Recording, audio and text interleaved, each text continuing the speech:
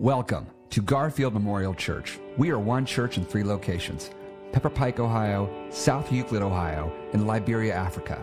Together, we seek to widen the circle through our core values of diversity, safety, authenticity, growth, and forgiveness. To learn more about Garfield Memorial Church, visit our website at garfieldchurch.org. And now, may you be blessed and inspired by our weekly podcast of the message from the 10 a.m. Sunday morning Mosaic worship service. Garfield Memorial Church, widening the circle. Who are watching via video today, my name's Terry McHugh. If I haven't met you, I serve as the executive pastor here of our one church in 3 locations. And Pastor Scott Blevins was scheduled to preach live at South Euclid, but he became ill, so he's not able to be there. So we have had a video presence before at South Euclid, so we're joining you that way today, and I'll introduce our preacher in just a moment. But yesterday at South Euclid, I want to take a moment to celebrate. We had an event called a mini conference and a movie screening called The Hate You Give. This was a conference for the community. We had police officers there. We had youth there. We had many people just from the area. It was led by Kimberly Chapman Wynn and others from our congregation. And it was an opportunity to have safe, honest, vulnerable conversations about racism and about violence. And we didn't know that the murder of Atatiana Jefferson would be taking place in Fort Worth, not long before the conference. We'd scheduled it before then. But we want to continue to have these conversations, continue to widen the circle, and be a place where people can come together and not fall apart. And so it was a joy, it was a celebration. Scott had a huge hand in putting that together, along with Kimberly and others, and he wasn't able to be there, but God works.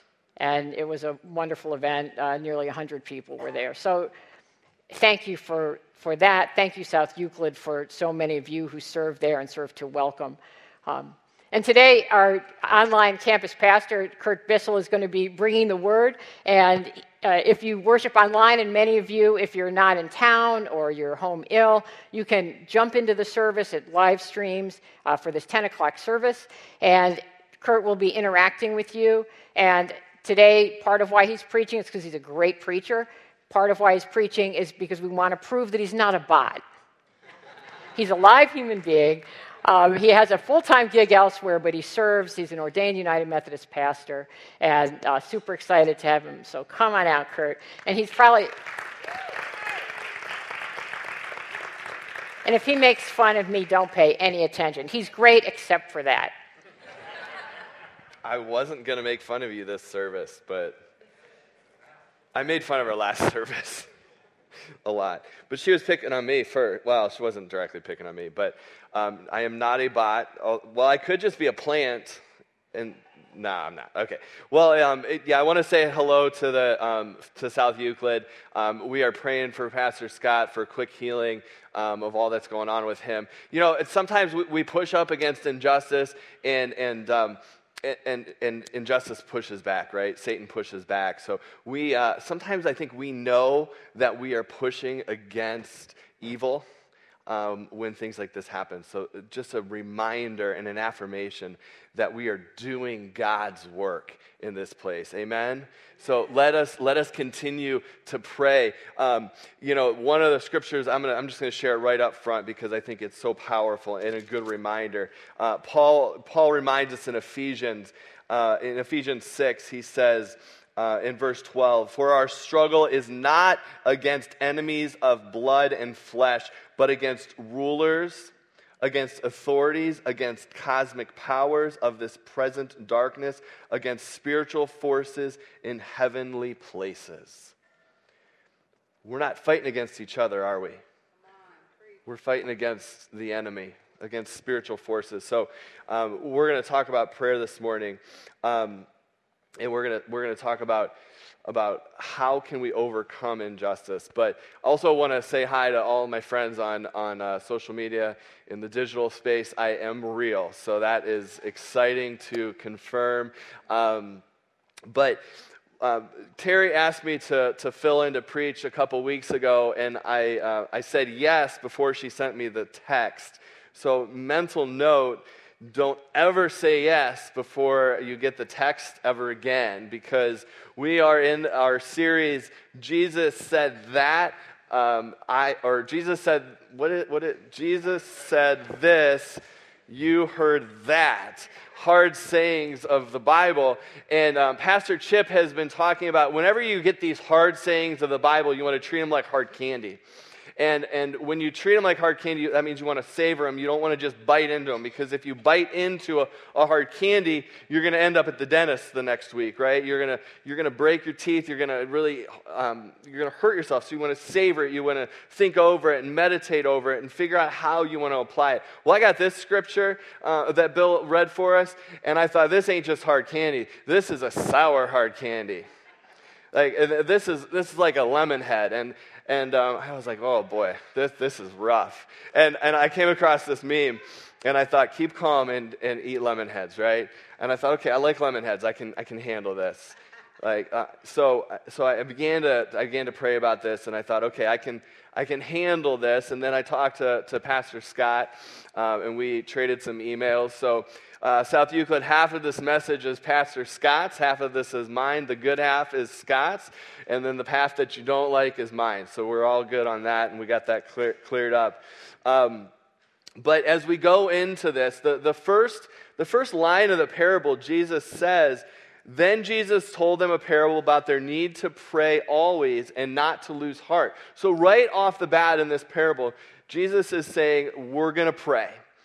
And whenever we face injustice, I think there are two natural tendencies of humans to do. And number one is to fight, or number two is to flight. And what we don't have a natural tendency to do is pray. And so right up front, Jesus is saying, hey, y'all, you need to pray. You need to make sure that you pray, because you're naturally either going to run away from the situation, get discouraged, throw your hands up and say, I'm out. I'm not dealing with this injustice. I'm not dealing with this. I'm giving up. Or I'm going to fight, and you're just going to take up arms, and you're not going to remember to involve the Lord and to pray about it. And so Jesus is saying right up front, when we get into this story about injustice, we need to remember to pray. And so he puts it right up front. And that scripture that I just read from Paul in Ephesians, it's that reminder that we need to pray. That because that this is not a struggle against flesh and blood, that this is a spiritual struggle. And if we want to overcome injustice, it's all about prayer. And so he lays it out in that regard, that is the undergirding truth behind what we are doing today. And so there is the foundation point of the scripture today. Now I want to take a look at the three characters of this passage. And the three characters that we're going to experience today are the judge, the widow, and then the Lord Jesus. And so I want to first take a look at the judge. In verse 2 it says, in a certain city there was a judge who neither feared God nor had respect for people. So, who is the judge? The scripture gives us a brief but vivid picture of the judge. He has no fear for man, or fear for God. He has no respect for people. He is godless. He is self-centered. He is self-serving. He is dishonorable. He is unjust. He is transactional. But as a judge, he is also powerful, he has wealth, he has influence, and maybe most importantly for the widow, he has the ability to relieve her plight, to bring her justice. And because of that ability, the judge becomes an oppressor and a perpetuator, an enabler of the injustice that the widower is experiencing. I have a business coach because this isn't my full-time job. And one of this business coach is a retired executive vice president at a regional bank. And I was considering making a small career change and going into kind of corporate leadership. And I said to this gentleman, I said, if I go into corporate leadership, I said, what are the keys to moving up? I don't want to get stuck in like middle management. Not that there's anything wrong with that, but I said, I want to move up the chain. I'm a red. How many of you are in the small groups right now? How many of you are reds? So here's where I picked on Terry at the last service. She was describing all the different colors, and she described the reds as bossy. That is not a nice description of reds. Reds are leaders. They're assertive and things like that. They're not bossy, although sometimes we're bossy. So I'm a red. I want to be in charge. I want to have a sense of control. And so I said to my business coach, I said, what do I need to do to climb the ladder? And he's a strong Christian man. He ended up as an executive vice president. And he said, Kurt, you need to be cutthroat. You need to be willing to step on people's throats and throw people under the bus when you need to climb the ladder. You need to be immoral once in a while. I said, well, you're a strong Christian man. How did you end up where you got? He said, I got lucky.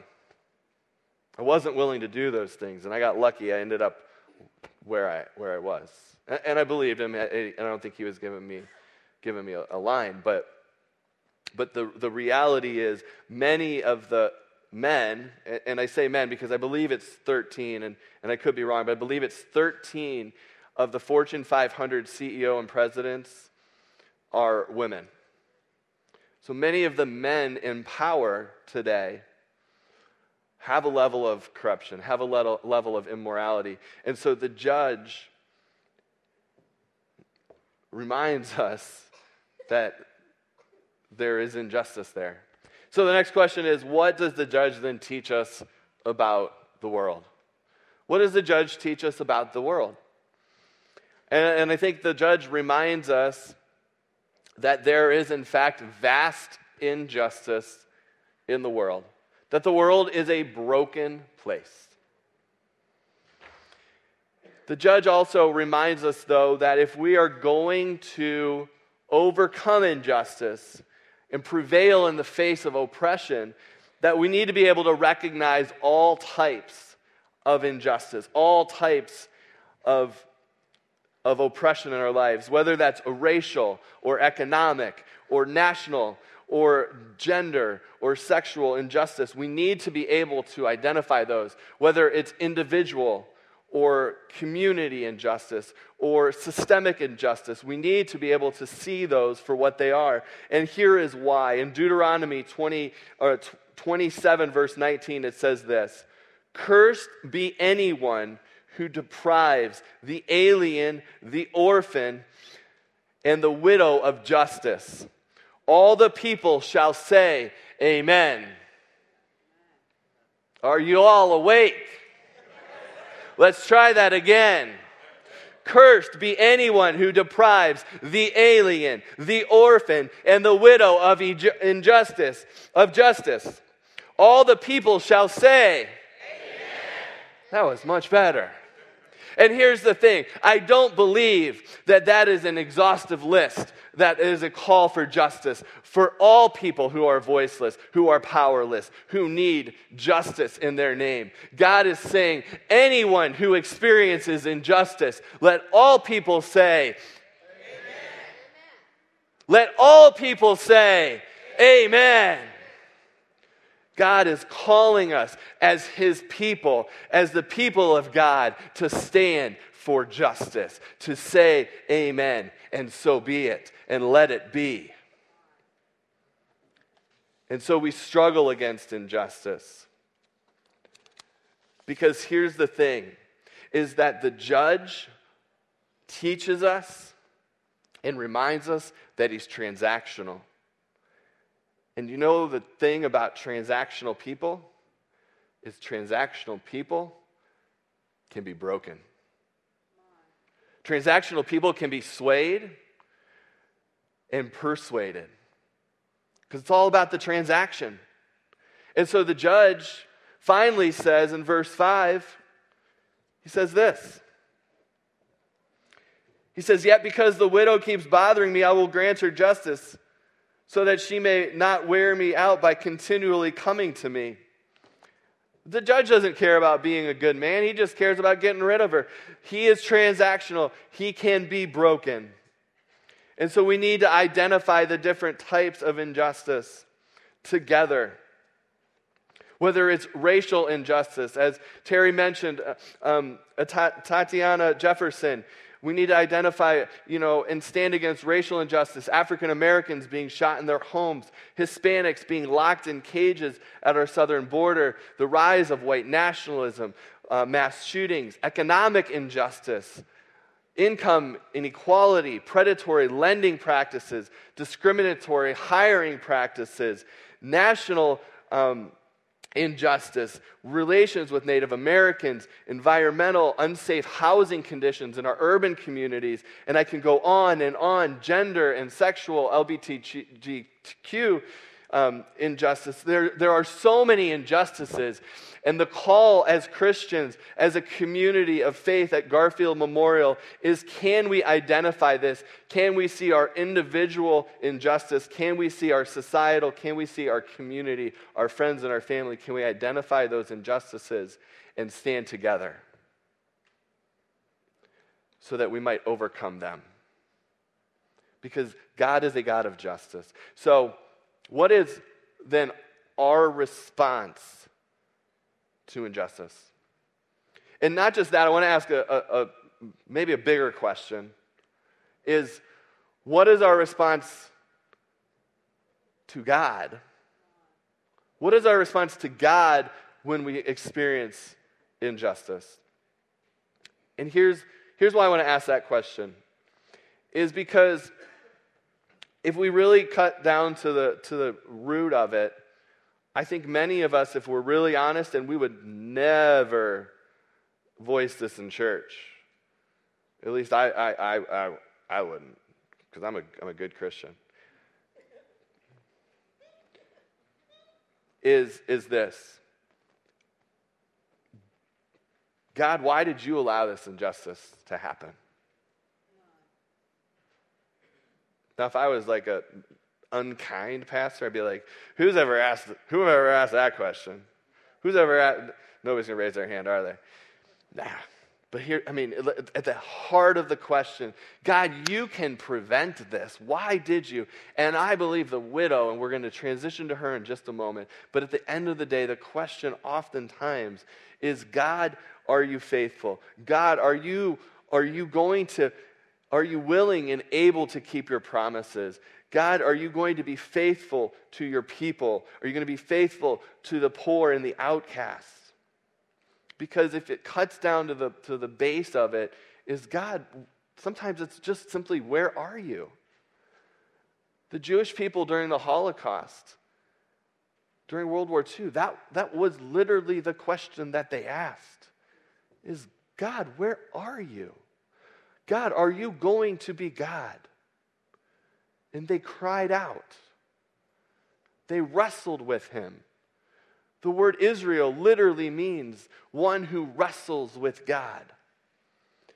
In preparation for my message, I was reading a book by Elie Wiesel, who was a Holocaust survivor. And he wrote the book Night, which is probably his most famous book, but he wrote this book called Messengers of God. It's on Hebrew Midrash, which most of you probably have no concept of what that is, but Hebrew Midrash tells the stories between the stories in the Old Testament. So it goes into the minds of the people. So the story I was reading was about the story of Abraham and Isaac, where Abraham takes Isaac up the mountain to sacrifice him because God says, Abraham, go kill your son, the one that I promised all these great things to. And Abraham says, okay. And the ancient Jewish rabbis are getting into the mind of Abraham, saying, well, what is going on here? What is Abraham thinking about? And they call the story an injustice of God. Now, if you all are in a small group, and one of the people in your small group raises that question, how many of you just kick them out of small group? Or you go and tell Pastor Terry and ask her to kick him out of the small group, right? I mean, there's some sacrilege to that, and yet if it cuts to the heart of it, that I think is the honest question. And it's okay to ask that question, but the important next step is how do we move on from that? And that now brings us to the widow. Who is the widow, and what is her response to injustice? The widow is voiceless, she is powerless, she is oppressed. In biblical times, the widow was one of the most vulnerable people in society. She lived in a patriarchal society, and so she relied on the men to protect her, to provide for her, to take care of her. And so if her husband passed away, she was left completely vulnerable. She couldn't earn an income. She couldn't take care of herself. She couldn't feed herself. She couldn't provide for her children. She would then have to look to one of her husband's family, a brother, a cousin, an uncle, someone to take care of her. And so in this case, most likely someone in her extended family has not provided for her. We don't know the injustice that she has experienced. It's most likely come from a man who's either abused her physically or sexually or neglected her and not provided for her. But she's experienced this injustice. She probably prayed through and said, God, why did you let this happen? And now she has moved past it. She has not given up. She is tenacious. She is feisty. She's probably a red. That's why I like her so much, right? But she is not going to take this laying down. She's not going to take her injustice laying down. She is not going to give up. She says, I am going to take my plight to the judge, even though I know he is corrupt, that I know he's not going to give me justice, and I'm going to get justice for myself. And she goes after the judge, and she goes after the judge, and she goes after the judge. And so the question now is what can we learn from the widow's response to injustice? What can we learn from her response? 3 things I think we can learn. Number 1 is we can learn from the widow's resourcefulness in getting justice. Her resourcefulness. Again, she knows the judge is transactional. She knows he's corrupt. She knows he's unjust. But she knows he's transactional. She knows she can break him. And so we already know she doesn't have a lot of resources. She doesn't have friends in high places. She doesn't have money, position, or power. But she does have presence. And so she uses it, right? She starts texting, she starts calling, she starts showing up and showing up and showing up. She posts on social media, she goes in chat rooms, she's tweeting, she's going on Instagram. I mean, she's just everywhere. She's making poster boards, she's protesting. I mean, she is bombarding this guy. She is a thorn in his flesh. She's probably camping outside his house. She is there. She's probably got nothing else to do. She says, I am going to get my justice. She says to the judge, I ain't going nowhere. Let's go. I'm getting my justice, judge. And I know you're transactional. And I'm going to break you. And I'm going to get my justice. It doesn't matter what your resources are. You can get your justice. And I would encourage you just to look around just a moment. Look around. You have more resources than the widow does. Because you have a family sitting among you, a church community, a faith community, and you have a Lord that calls you his own. Because you are God's children, God's chosen, God's beloved.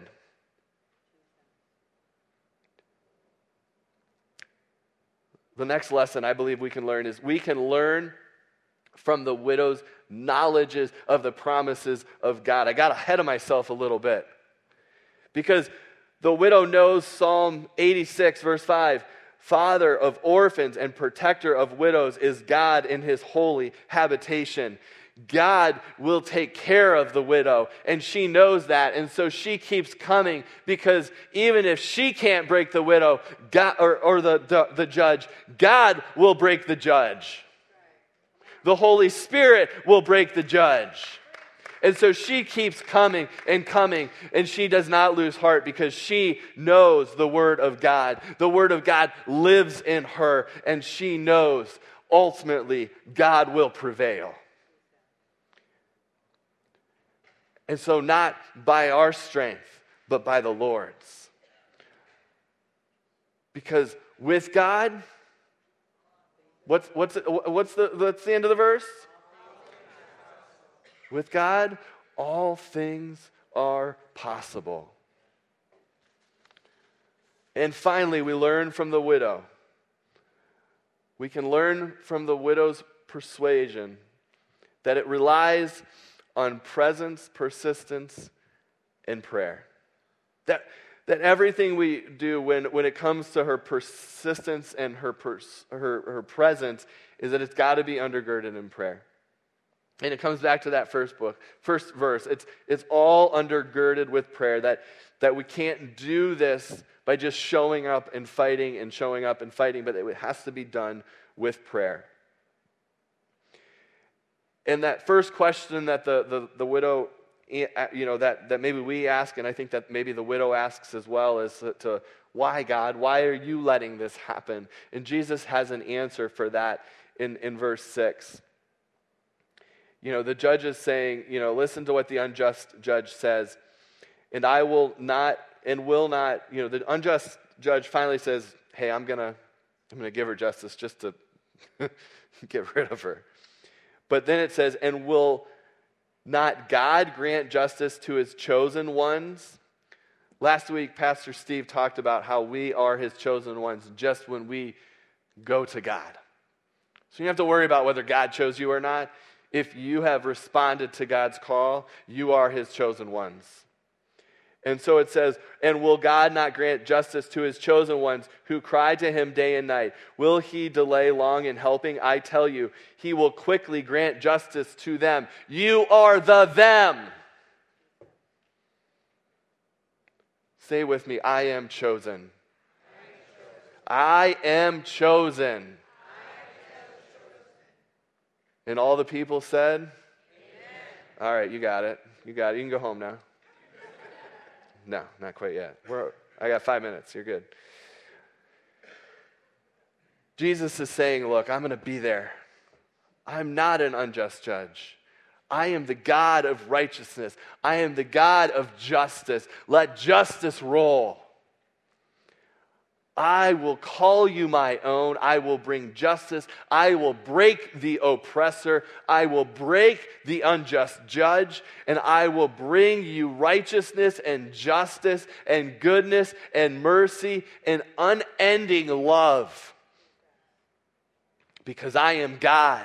Jesus says, we will not just bring it, but we will bring it quickly. But then he asks the most convicting and the most important question in verse 8. He says, I tell you, he will quickly grant justice to them. And yet, when the Son of Man, and he's referring to Jesus there, when the Son of Man comes, will he find faith on earth? Let's put it this way. Will God find us faithful when that day comes? Oof. That was Pastor Scott's question. Will God find us faithful when that day comes? Faithfulness starts and ends with prayer. Our faithfulness hinges on prayer. Luke Timothy Johnson wrote a commentary, and in it he says this. For Luke, who wrote this gospel and recorded this prayer, he says, for Luke, prayer is faith in action.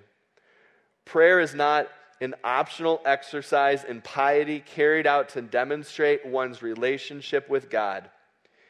It is the relationship with God The way one prays, therefore, reveals that relationship.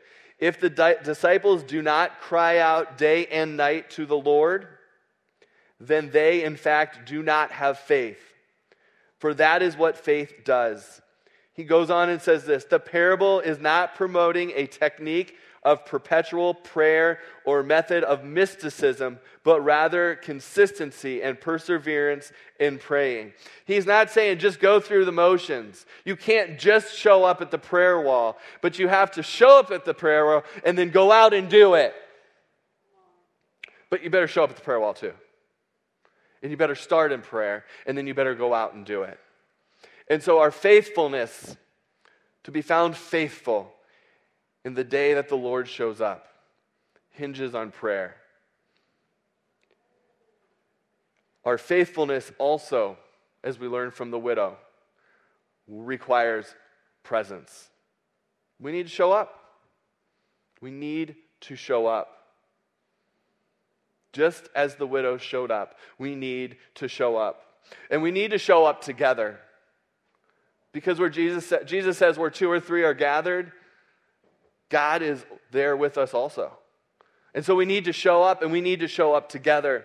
We need to show up at worship. We need to show up at small groups. We need to show up at workshops like the Hate U Give. We need to show up at the protests. We need to show up at court when our friends are there fighting for injustice. We need to show up to fight against injustice. Wherever that might be, we need to show up, and we need to show up together. And we need to show up together all of the time, which brings us to that final place. Our faithfulness demands persistence. So we not just show up, but we show up time and time and time again. So do not lose faith. Do not give in to the temptation that God is unjust or unfaithful or uncaring or powerless, because God is not those things.